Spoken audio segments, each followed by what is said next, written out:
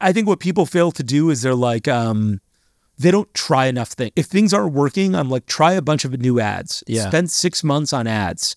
Like, spend 2 months on an ad platform. If it doesn't work, go to another ad platform. If that doesn't work, go to another ad platform. Right. Now you spent 6 months on ads, burn three platforms. It's not working. Okay, try another hero product because your ads aren't working, so you got to try something new. This is Limited Supply, the place for refreshingly real takes on what D2C is really like. We're your hosts, Nick and Moyes. Let's start talking about money. Smart operators know that actively managing cash flow is a real unlock to increase profits. HighBeam is a banking platform built to help brands do just this. Learn how HighBeam automatically saves brands thousands of dollars through its high-yield accounts, lines of credit, and cashback cards with a personalized savings estimate at highbeam.co/limited supply. Okay, Nick, episode 9, season 5. Yep.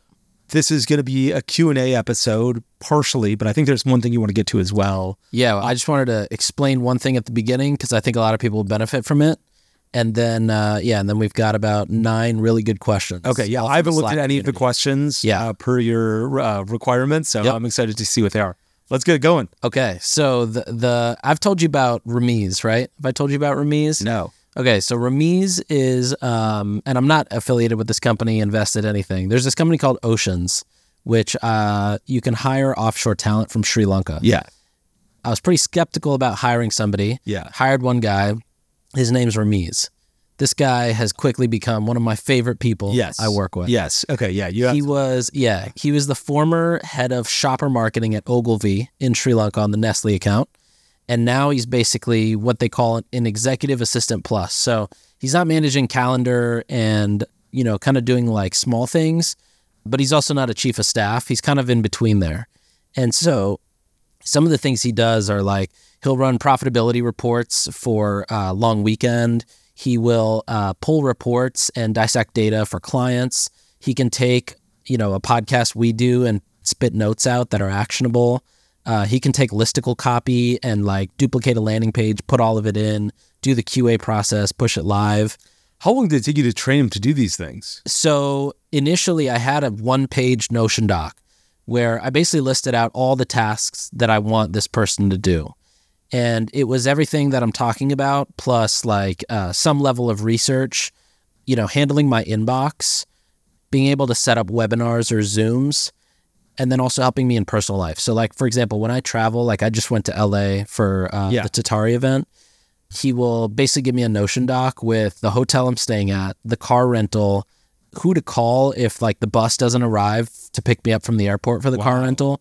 Then around the hotel, what are the top workout classes I can go to? Which ones are open? What are juice and smoothie spots? What are restaurants to go to? And also where are places I can meet clients just ad hoc? Wow. And he prepares all of this, just perfectly anytime I have to travel. So like, let's say he's like, here's the hotel that you're staying at. Yeah. Does he select the hotel? This is a problem where I'm like, well, do I want to let them select the hotel? So in this case, Tatari did the hotel booking for me. Gotcha. However, normally what I'll do is a lot of times I book the hotel on Hotel Tonight because it's way cheaper there. Yeah. And so I'll just book it on Hotel Tonight and he's in my inbox already. So he sees the receipt come in and then he'll set it all up. Then he'll email the hotel and say, hey, my boss is coming. What kind of upgrades do you have available? Wow. And whatever is a free upgrade, he'll take it. So it might be like, like for example, at the hotel I was at last week, I was supposed to be in a room that had 2 queen beds. And he was like, no, make it 1 king bed. And, if I got there and did that, it might not have been available by then. Wow. Yeah. Okay. So anyways, I just thought like, everybody should have a Ramiz. I think you should have a Ramiz in your personal life. Amazing. Like I can't wait to fly this guy in. It's also his birthday soon. So okay, so you're going to fly. Where does he live now? In Sri Lanka? Sri Lanka, yeah. Wow. Okay, so you're going to fly him into New York? Yeah, into New York. Hopefully stay here for a week. Are you going to do the same thing for him? Here's where you're staying. Here's all the No, this time I'll be like, here's your screenshot. Yeah. Figure it out. Yeah. That's awesome. But no, then I hired 2 more people from this same company. Yeah. One was a graphic designer at Leo Burnett in Sri Lanka, which is a huge ad agency. And the third one is more of like a sales engineer, sales ops person. Yeah. So for Hooks, they manage our HubSpot, all of our outbound email, all of our like cold outreach. Yeah. and basically just make sure the salespeople have everything they need at all times. He sends like a daily sales and revenue update. But like all of these people that come, I don't know if it's from Sri Lanka or this specific recruiting firm, they show up every day. They're extremely happy. Yeah. They are extremely grateful. And, they do phenomenal work. Like, I would put them up against anybody here making six figures. Wow. Yeah. That's awesome. But what a great experience you're having. Yeah, it's amazing. Okay, yeah. I want an introduction to those guys. Yeah. I'll connect you. Sounds good. All right. So we've got some questions. Yeah. These are from the Slack group. If you're not in it, limitedsupplypod.com gets you into the Slack group. So we have a few that were voted highly. So I'm going to go through those first. And then if we have time, we'll go through the others. So first one here comes from Joshua Lippener. This is for you, Moise. If you were launching native today, given the changes in the landscape, what would you focus on? And what would the first 1 to 2 years look like compared to what you did in 2015? Not very different. I know people have asked me this all the time, and they're like, oh, what would you do today? And I'm like, the world has changed in a way that has probably makes things a little bit tougher, but not in a way, like, I think people were like, oh, in 2015, it was always the golden age of ads for somebody. Mm-hmm. Like when we were doing it in 2015, I talked to the Harry's guys, and they're like, in 2012, we're getting $4 CPAs. And then if you talk to I know a couple brands in 2020 that were spending nearly $1 million a day on Facebook. I know brands today that are spending, millions of dollars a month on Facebook. One of them we've talked about. And so I think there'd be definitely some differences.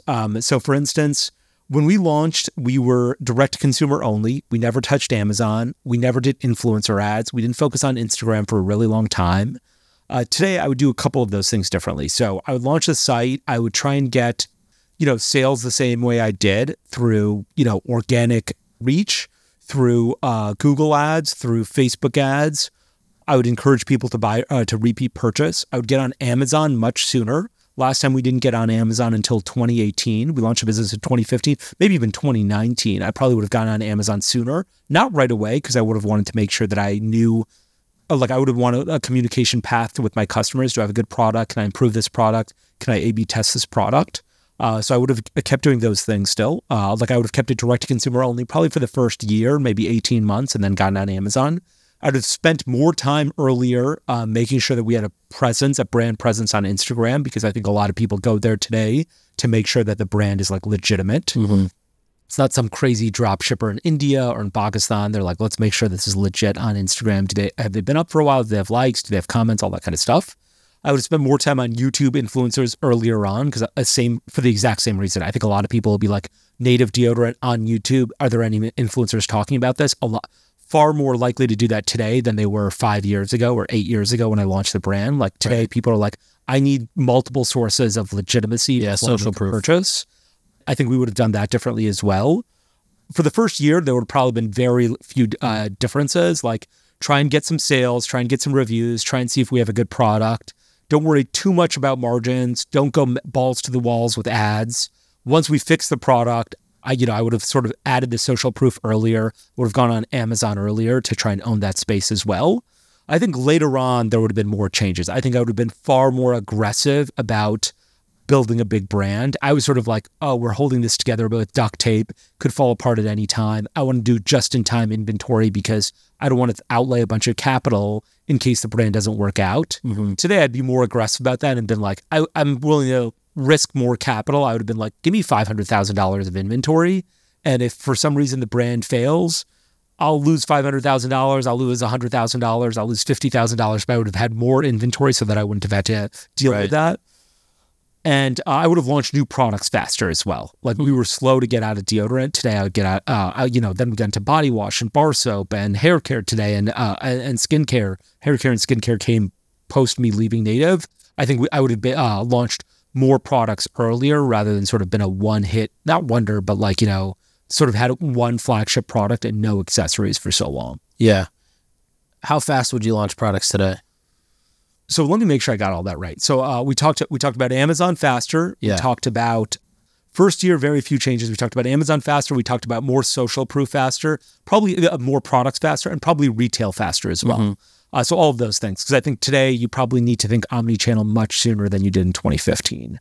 Launching new categories, how fast would I do it? I guess it would depend on like the success and plateaus of my brand. Like if I'd seen deodorant plateauing, I would have been like, let me launch this even faster.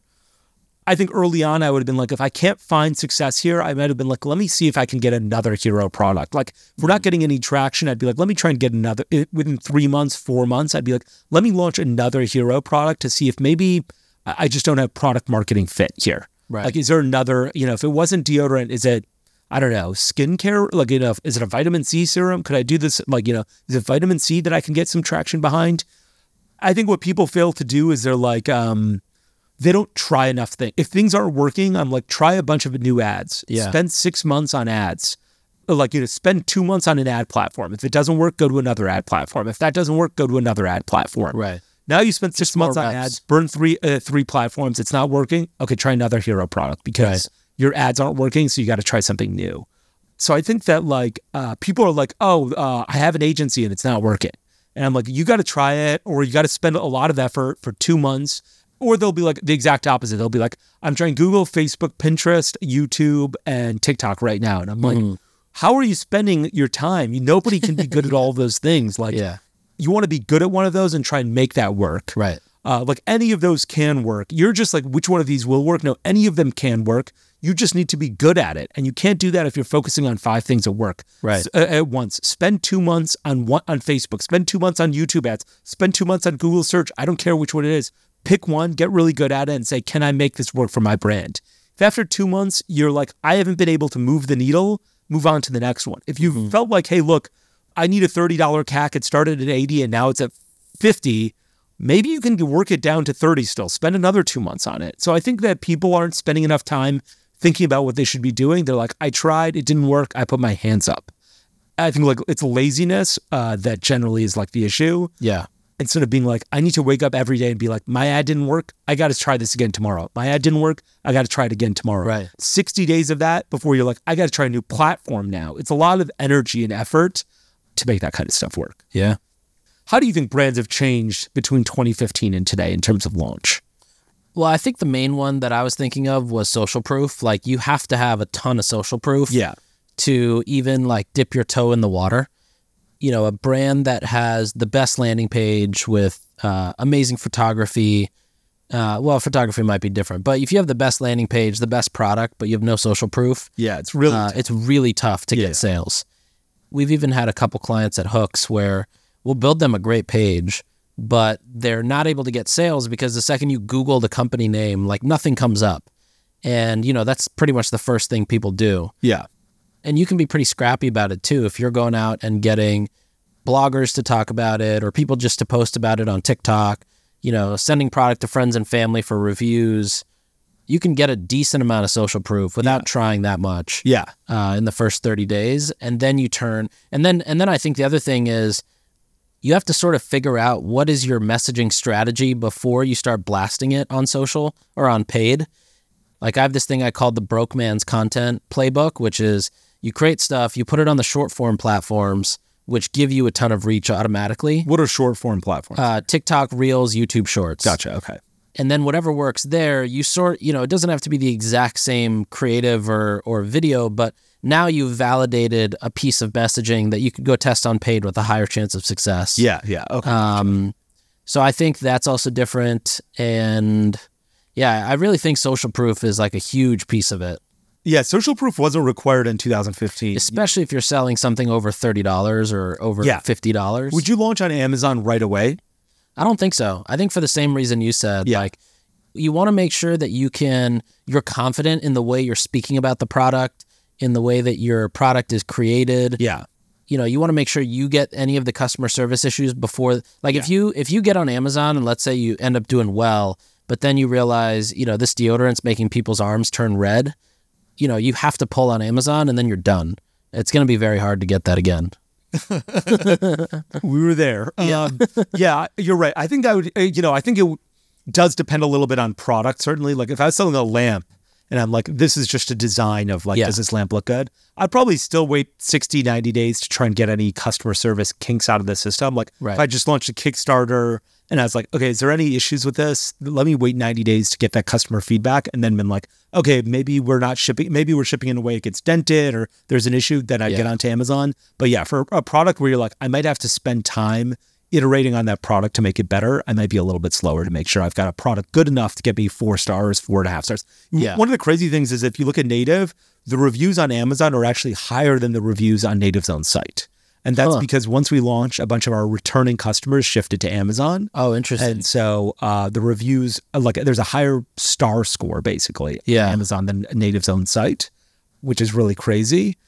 But like, that also helps. If you've got a bunch of people who really love your product and then you like move them to Amazon, you'll do a good job of like getting really good high quality reviews and like favorable reviews early on in a way that's very white hat. Totally. Yeah, that's a good point. On a similar topic, Cheyenne is asking, how would you manage paid media for a higher ticket item? So $1,000 product versus, sub $100 product. Yeah. What I would do first is recognize the difference between intent-based media versus inception-based media. Yeah. And the reason that, Facebook is great for a brand like Native is because you don't know that you want Native deodorant until I sort of tell you you should be buying Native deodorant. Right. And so running ads for a company like a deodorant business is great because people are like, maybe I should switch this brand up. Like I'm using this product all the time. Maybe it's not good for me. Maybe this product is better. Maybe I like the scent better. And so I've like created this inception idea in your head that, hey, you should buy deodorant. That's not true for a television, for instance. I couldn't be like, hey, buy a TV. You're not like, what I need is a TV in here. Yeah. A mattress. And so I think it depends on the product that you're selling in terms of where you should start and like how you should think about these things. If you're selling a high ticket item, there's a very good chance that it's like, intent driven only. Mm-hmm. Like no one's like, what I want to do is buy a $10,000 bicycle today. They're like, I need to be in the market for this thing to buy it. And so I think you've got to balance whether you can really, your business is sort of like intent driven or you can incept that demand. And that inception of that demand is really dependent on whether or not your brand, whether people can make an impulse purchase or switch that brand right now or they can't. Yeah. And so, I think there's an element of like what product you're selling first in terms of how you should think about paid media. Mm-hmm. That said, I'll go repeat the question one more time. Yeah. So how would you treat paid media differently for a higher ticket item, $1,000 product versus sub $50? Yeah, that's probably how I'd treat it. The hard part with $1,000 tickets, especially if you're launching a new company, is your CAC is going to be really high. If you're selling deodorant and you're like, look, my CAC is $25, you're like, this ad is bad. Let me find another one where the CAC is under my, makes sense. If you're selling a $1,000 item, you might have to spend $5,000 to see whether an ad is good or not. Yeah. Because you're like, oh, the CAC is $2,500. I got 2 sales out of this. That's not that many. Even if you have 4 sales, you're like, is this a good ad or not? It's too early to tell. Yeah. And you spent $5,000. And so that's the hard part is you have to have a lot more, you have to have a bigger bank account to be able to make these bets. Like you're playing at the high rollers table when you walk into a casino, if you're selling a $1,000 item, not at the, broke man's, blackjack table. Yeah, that's awesome. How would you think about that? Yeah, so 2 things that came to mind. One is that's so right. Like the higher your AOV is, the more money you need to have to play, to just test and see what works. Yeah. Which can get insanely expensive. If you're selling a $250, $300 product, you have to spend like $3,000, $4,000 just to see if a concept works. And if it doesn't, then, you've just lost $3,000 or $4,000. Whereas there could be way more than that too, right? Yeah. Like a $1,000 item could have a $700 CAC. Yeah, exactly. And that might mean you have and if you're just testing, it could be like, hey, I spent $5,000, I got 1 sale. Exactly. The other thought is with higher ticket items, you have to create your own audience and you have to create a problem. The average person, if they saw an ad for a supplement or a deodorant, it's an easier buy to get over. But, if it's a road bike or even an 8 Sleep, right? 8 Sleep is not going out and finding people that are ready to buy an 8 Sleep. They're creating sort of like a multi-step funnel. The first is like, let me introduce you to the reason your sleep is so bad. And then let me qualify you and let me actually introduce you to our mattress. And telemedicine brands and course gurus, they both do this well. Telemedicine brands sort of have to do it because they have to get qualified through insurance. So your first funnel is basically getting somebody to qualify.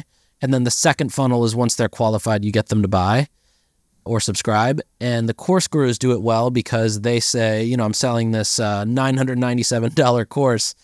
Come watch my webinar, give me a lead, watch my webinar, or attend this thing for free. And then from there, I'm going to figure out who I'm going to sell to. Yeah. And I think the same thing goes for things like this. You have to create a problem that resonates with people, bring people in, whether that's a blog post, a video, newsletter, and then you have to sell to them. If you're just trying to go out and say go buy this product, it's really going to help you, it's going to be really hard to convince That is people. a great point. Yeah, you need to create a much longer funnel than I can get deodorant in one step. Right. I don't even need a retargeting ad. I want to be able to get you in one step. I think you're right. If I'm selling you an 8 sleep, it should start with why you're struggling with sleep right now. Mm-hmm. Your temperature's all off. Are you a hot sleeper? Let us tell you the problems with hot sleep. Like if you sleep hot, Exactly. you're not going to have energy during the day. You're going to be groggy. You're going to fight with your partner. Right. Then I'd be like, let me show you how you can cool down your sleep. That is a great Yeah. point. You need more steps when it comes to that kind of stuff. Exactly. Yeah, that is a great point. I like the way you framed that. There's have you seen Wolf of Wall Street? He's always like, sell me this pen. Yeah. Jordan Belfort's like, sell me this pen. And so there was an episode on CNN where somebody I think it's like Pierce Morgan was like, that there's a famous line where you want people to sell you a pen. Why don't you sell me this pen? And so Jordan's like, the real Jordan's like, the first thing I'll do is say, are you in the market for a pen? And if you're not, he's like, okay, have a nice day. He qualifies them right away. Yeah. He's like, are you in the market? Great. Then let me sell it to you. Right. If you're not in the market, what the hell is the point? Yeah. Why would we? And so here, you're sort of creating that demand for getting somebody in the market because you have a much longer funnel with $1,000 CAC or with $1,000 AOV. We used to do this at Hint where we use Quantcast Measure on our site. We could see the interests of our audience or of our site visitors, and then we would create blog article content on another site called The Quench. We would drive traffic there for 3 to 5 cents per click. And then people who came there that we would retarget had the lowest CAC, I think sub $15 CAC. And when you targeted people to go to the Quench, did you say, my goal is just view content? Or Exactly. Okay, gotcha. Yeah. Okay. Yeah, still as a conversions campaign. Yeah. Just the event was view content. Got it. I love HighBeam for how simple they make it for brands to get a banking line of credit. If your brand makes over $1 million in revenue, you should never take a fixed fee merchant cash advance. A banking line of credit is a much better option because of its flat APR and flexible payment terms. HighBeam's line of credit helps brands manage their cash flow and invest in the business for long-term with fair, flexible, and transparent capital. Learn more about HighBeam Capital and how fashion brand Susie Condi reduced its cost of capital by 70% at highbeam.co/limited supply. All right, next question is from Terrence. Terrence says, provide a simple data. This is a lot for a podcast answer. Provide a simple data-driven playbook for scaling a brand to $1 million, $5 million, and $10 million using frameworks, KPIs, metrics, and benchmarks. Almost always, you need to find a scalable acquisition channel. There are exceptions to this. I'm not sure if you've seen this in the last couple days. Deion Sanders has been Blenders. Yep. Blenders was acquired, by the way, in 2019 by some private equity group, I think. But Deion Sanders, and I think yesterday they did $1.2 million in sales for Blenders just yesterday. And that's great. That is amazing and hard to do. So one is get Deion Sanders. That's everything. But I think more likely, you've got to find scalable acquisition channels. And so when I was running ads for Facebook, the things that I would look at on a daily basis, and I actually share this in the Slack channel, is I'd say, what was my spend? How many orders did I get from a UTM parameter basis? What was my CAC? What were the dollars derived from these UTMs? And then what was my, ROAS based on that? So let me break that down a little bit more. My number one goal was, what is my CPA? What is my cost per acquisition here? That's really what I cared about. Then I cared about what is return on ad spend. A lot of people will say, I'd spend $1,000 and I did $5,000 in revenue, so I have a 5x ROAS. Well, it turns out that $3,000 of your revenue or $4,000 of your revenue is from returning customers and $1,000 is from new. Yeah, that's your ROAS is 1, not 5. Yeah. 5 sounds great, but it's 1. Yeah. And so I think not enough people are honest with themselves of being okay, these ads are targeting new customers. I have to look at new customer revenue to determine my actual CAC. that is your North Star. If you're sort of in the game of, I'm going to do paid digital media to make this brand successful, CPA is your number one KPI. What was my CPA and can I increase that? Other ones get to be important after you've started your business. Like to get to $1 million, the only thing I'd look at is CPI on a daily basis. Once I was at $2.5 million, I'd say, what does my returning customer rate look like? That's how I'm going to get to maybe 5. Between 5 and 10, I'd be looking at what is my CPA and what is my, returning customer rate on a cohort basis. Those would be my 2 North Stars when it comes to growing my business. Yeah. But to $1 million, the only thing I'd look at is CAC. What I tell people is work on getting to 5K a day in revenue. That's the hardest part because you have no idea what's working. You're trying to figure out how to get stable to 5K. Yeah. And, once you get to 5K, everything becomes easier. Definitely. Then it's just a game of like, all right, you've got the image. You just got to stretch it and pull it. Yeah. But getting to 5K, you're actually drawing that image that gets pulled later. Yeah, you're finding product market fit to get to 5K. Exactly. And once you get there, you're like, okay, I understand what's working. It's YouTube pre-rolls. Yeah. This one worked. Let me create 100 versions of this. Exactly. And see if I can scale it better. But like to get to 5K a day, you need to figure out if YouTube pre-rolls work, Facebook works, TikTok works, or nothing works. Yeah. And then so you have to figure out the channel and also like what is the hook that gets people in.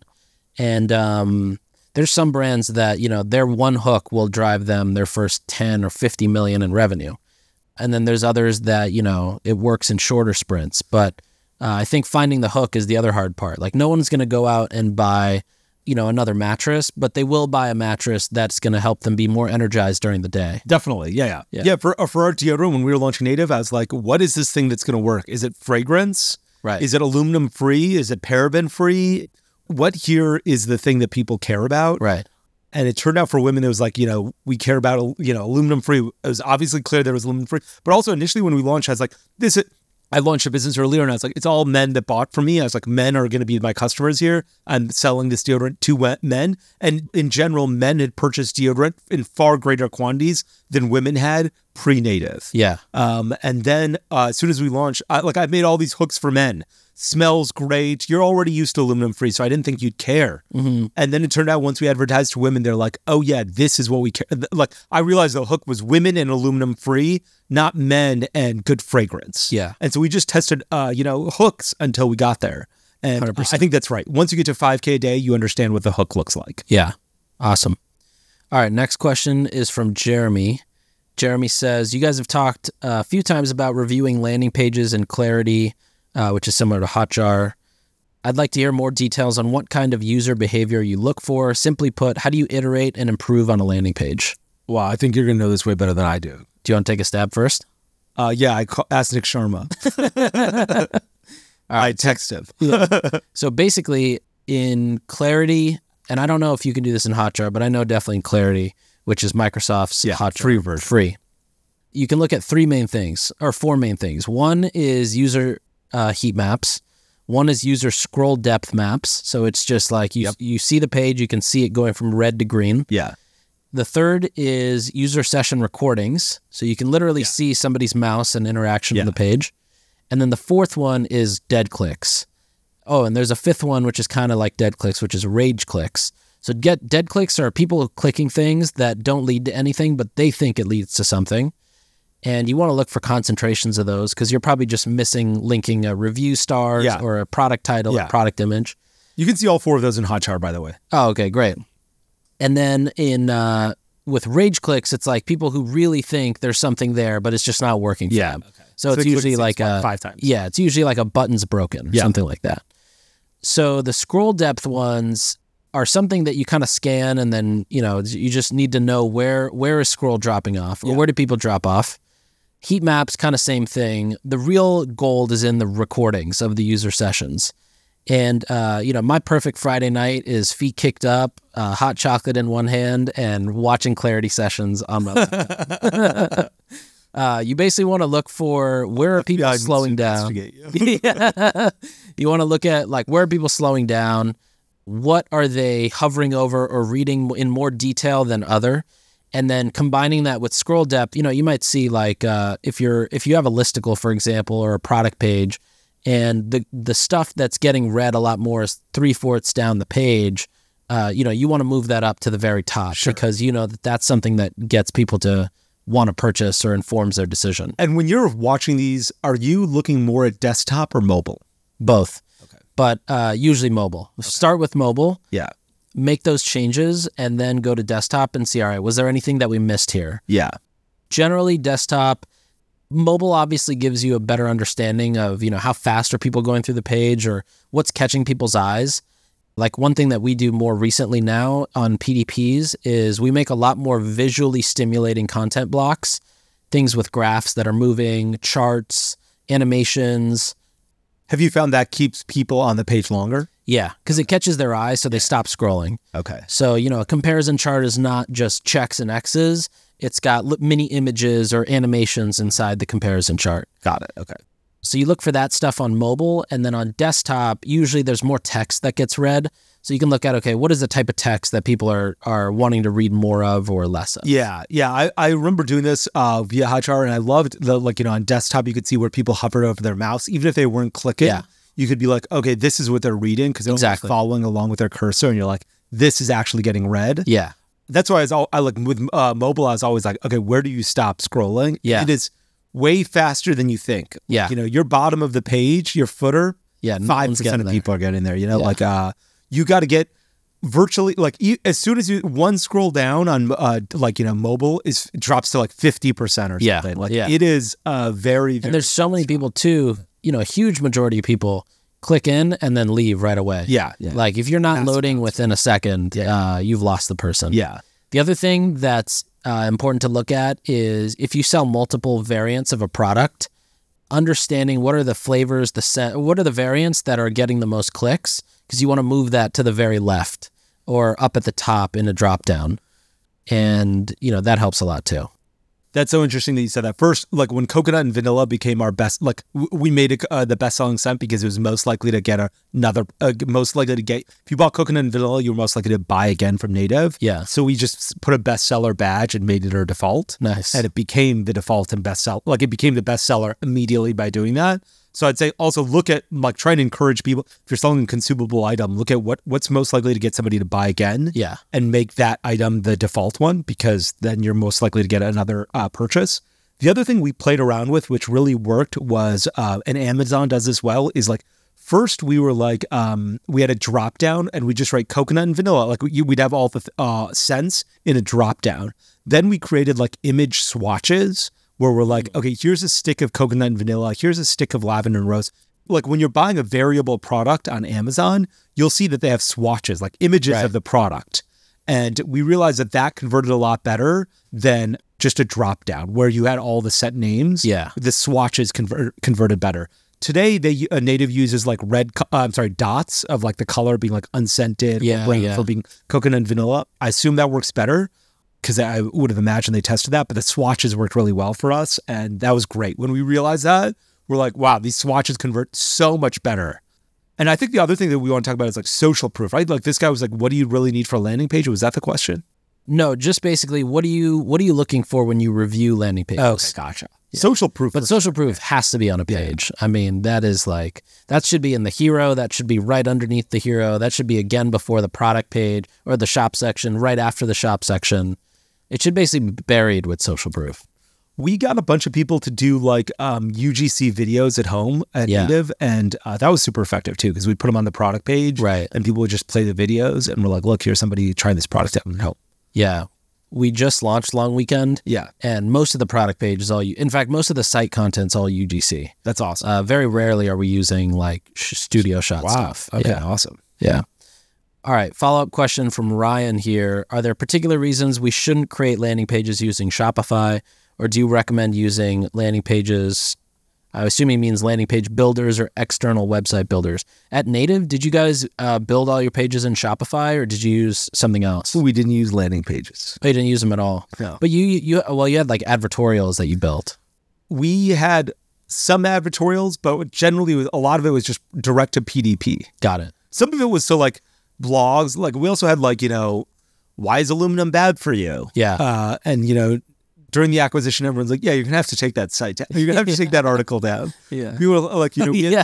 They're like, our whole other business is aluminum. We had this one comparison chart where we're like, native, no aluminum, secret, like, aluminum, Dove, aluminum, native, no aluminum. Yeah. Both Unilever and P&G were like, you're going to have to take this chart down when we acquire you. I was like, this chart is obviously going to have to come down. Both of our biggest potential acquirers have been like, this is not okay. Like, you're shitting on our other product. But yeah, I would imagine that if I were building a landing page, it'd probably be like with Unbounce, but you do this all the time. Like, what do you... Yeah, I personally prefer Unbounce. It's just very easy to drag and drop everything. Yeah. And when you give hooks landing pages, people get them in Unbounce and like they like it because then they can drag and drop and edit it, right? Yeah, people buy it in usually one of three. One is Unbounce, which is the most common. Yeah. Second is Shopify, so we'll just develop it into their theme. Yeah. Which if you're on Shopify 2.0, it's great because you can just duplicate, drag and drop sections up and down. You can change copy and imagery. And then you also don't have the tracking issues cross-domain. Yeah. But it doesn't load as fast as Unbounce. So Unbounce is still better for that. And then the third is Replo, which Replo is kind of like Builder.io or Shogun, but a bit more advanced, I think. Okay, gotcha. Which one is your favorite one to you? Where you're doing most of them on Unbounce? Unbounce, yeah. Okay. Although for Long Weekend, we intentionally designed all our pages to be developed in Shopify. So we've got like 5 or 6 landing page templates built in, so we don't have to use Unbounce. But we'll see how site speed holds up. Yeah, so the first version or the first 3 years of native was just on WooCommerce, which was built on WordPress. What's great about WordPress is it's always been drag and drop. So it's super easy to build pages of like, why is aluminum bad for you? We tried a page where we're like, let's make native subscription only versus native where it's subscription or non-subscription. Yeah. That was really helpful to understand like CPMs and CPAs. If we're trying to maximize LTV and make it a subscription only product, we're like, what does our CPA look like? Right. And, that was really helpful with WooCommerce. Shopify, I never understood why I never thought their theme was as easy as like WooCommerce. Yeah, it never was up until Shopify 2.0. Yeah. Now it's easy to like move, but it's really just moving sections up and down, I think. Yeah. I could be mistaken, but I think it's mainly sections. It is very easy to like edit text. Yeah. And now like even on the Shopify mobile app, you can go in and change headlines or titles or whatever. That's pretty cool. Yeah, which is pretty cool. I wonder how many people are like making changes to their website on their mobile phone. That's it's probably good. Like I remember I've done it for a few clients when there's promo periods running. You're just out and about. You just need to take a sale down or whatever. All right. Next question's from Kyle. Kyle says, how should omnichannel brands think about the impact of their digital spend on their brick and mortar businesses, especially in CPG and grocery?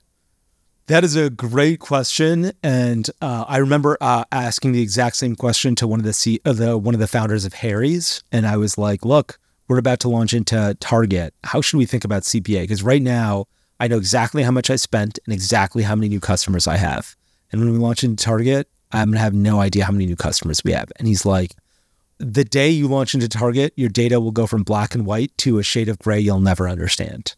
And he's right. Like, you'll never understand it. Like, what is cannibalization?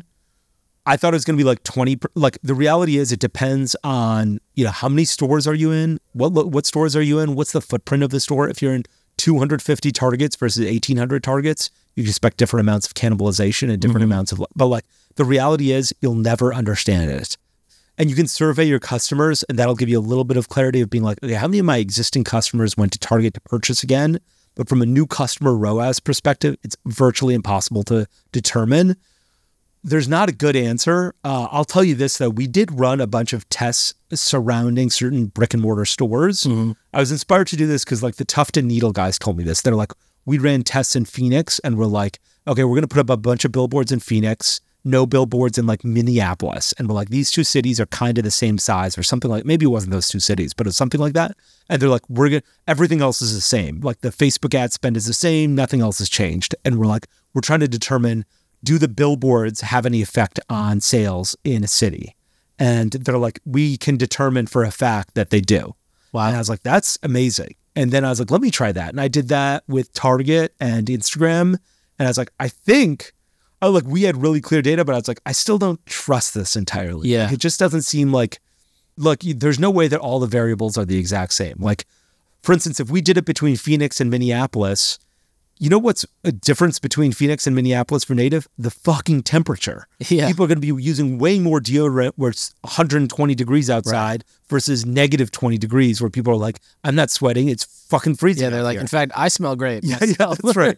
And so I was like, I think we're doing this well. I think we're running these A/B tests to understand that digital advertising in this area, digital advertising is increasing sales at Target. Yeah. And we did run those types of tests where we're like, let's advertise in Minneapolis extra dollars versus Phoenix to see if, does this get more sales into Target in Minneapolis than it does in Phoenix? And we're like, yes, it does. These ads work. And that's how we did it. We A/B tested different cities.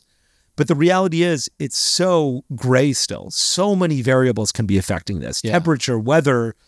Okay, you might be like, okay, well, let's say we did Phoenix and Tucson because they're both the same. Okay, well, is it raining in one so no one's driving into stores for a week? Well, now all of your results are skewed. Right. Is there a sporting event going on? Like, is the University of Arizona playing a big football game? That might skew your events for some reason. Right. And so it was always gray afterwards. As soon as you start launching into omnichannel, your data is gray. Yeah. And the best way is to constantly look at it and be like, I think this is having an effect, but like, and you can run post-purchase surveys, you can email customers, and that's helpful, but I don't have a good answer because I think that problem is a problem that vexes every brand.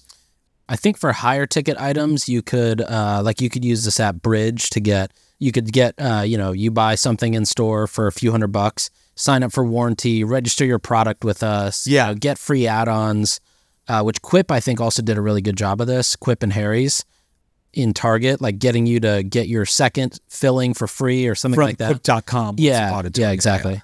How was Quip doing? I don't know, actually. I have no idea. I feel like I haven't heard anything about Quip in a long time. Yeah. And I'm not sure if that's good or bad. I really don't know. Yeah. But I remember for a long time they had little things on every single cab in New York City. Yeah. And now, now nothing. Yeah. I feel like a lot of it too is like just gut feeling. Yeah. Like you spend the money, you look at your reports on sell-through and you're like, all right, well, this kind of happened 2 weeks after I increased spend here. So maybe that's correlated. But it also, again, there's so many factors that, cater to retail. So it is kind of impossible. There is one thing we did, which was we had a separate email. Like if we're like, contact us through Native. If you bought from Native, you got different sticks.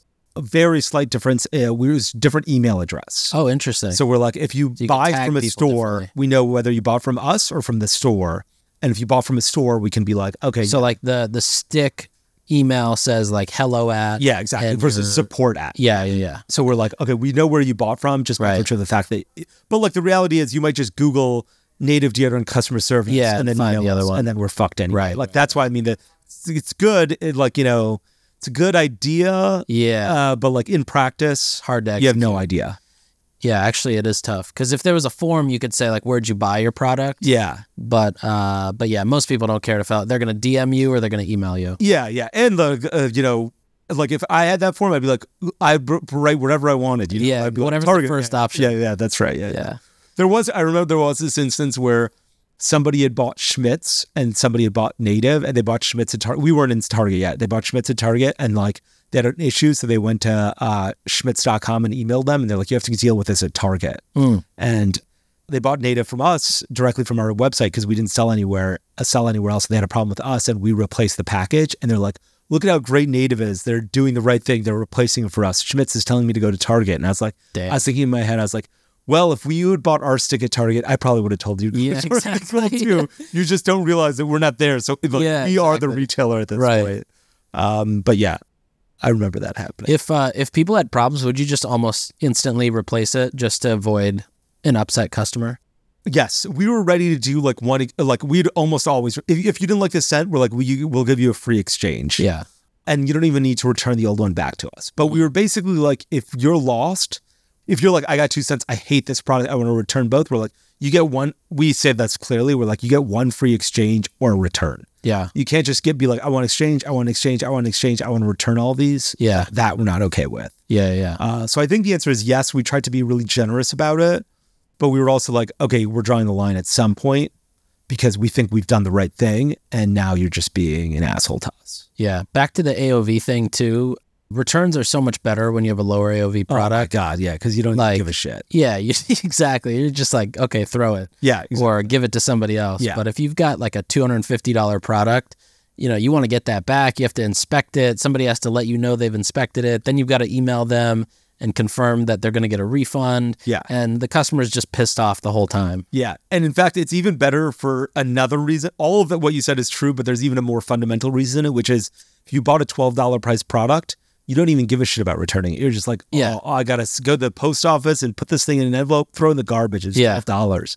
If you bought a $250 price product, you're definitely returning it. Definitely returning it. Yeah. There's like, I bought a lot of stuff where I'm like, I bought this shirt and I'm never going to wear it and it doesn't matter. But if I bought like, a set of speakers for my house and I'm like, I'm not going to use this, you bet your ass I'm going to carry that thing to UPS. Yeah, totally.